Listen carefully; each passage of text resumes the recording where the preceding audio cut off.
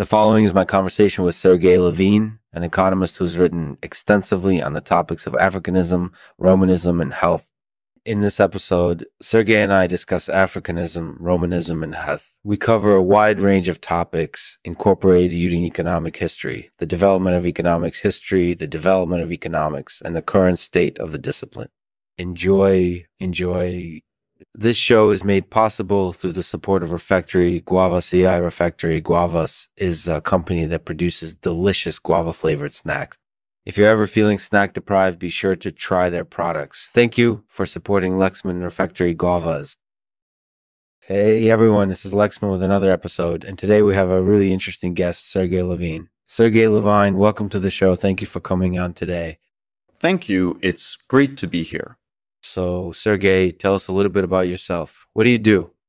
Well, I'm an economist, and I've published articles on Africanism, Romanism, and health. That's really interesting. So can you tell us a little bit about your interest in these topics? Yeah, sure. I guess my interest in these topics originated from my work on economics. I was interested in how the discipline had developed and what its current state is. And then I began to look into the history of these topics, and that's where the interest grew. That makes total sense. So, Sergey, what do you think are the key aspects of Africanism that need to be taken into account when studying it?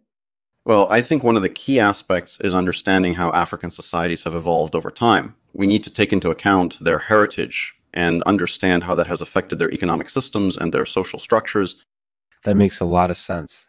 And what do you think are the key aspects of Romanism that need to be taken into account when studying it? I think one of the key aspects is understanding how Roman philosophy has influenced Western economics.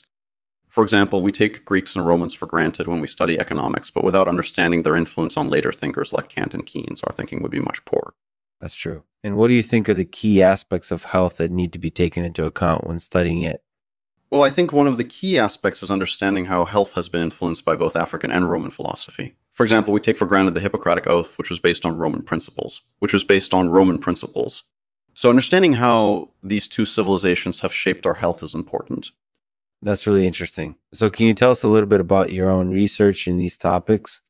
Yeah, sure. I've written a lot on Africanism, Romanism, and health. I'm particularly interested in the development of economics over time and where it stands today. And then I also write about how these topics have shaped our health today. That's really interesting. So, Sergey, do you have any final thoughts or recommendations on how people can study these topics more effectively? Yeah, I think it's important to be open-minded when studying these topics. It's not enough to just read academic papers. You need to look at things from a broad perspective in order to really understand them. And then once you've got a good understanding of the basics, you can start reading academic papers with greater comprehension. That's great advice. Thanks, Sergey, for sharing your insights with us today. No problem. It was a pleasure. Thank you for having me on. Thank you, everyone, for listening. Be sure to check out our website for more episodes of the Lexman Artificial Podcast, and don't forget to rate and review us on iTunes. I'll end this episode with this poem titled On Distinctions.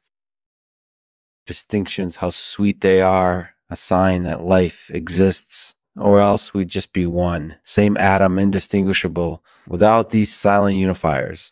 Without these silent unifiers, the world would be a tumult, cacophony of chaos. We're better off for their silent labor, their wisdom and their toil, forming us into prosaic beings, making us into something sane,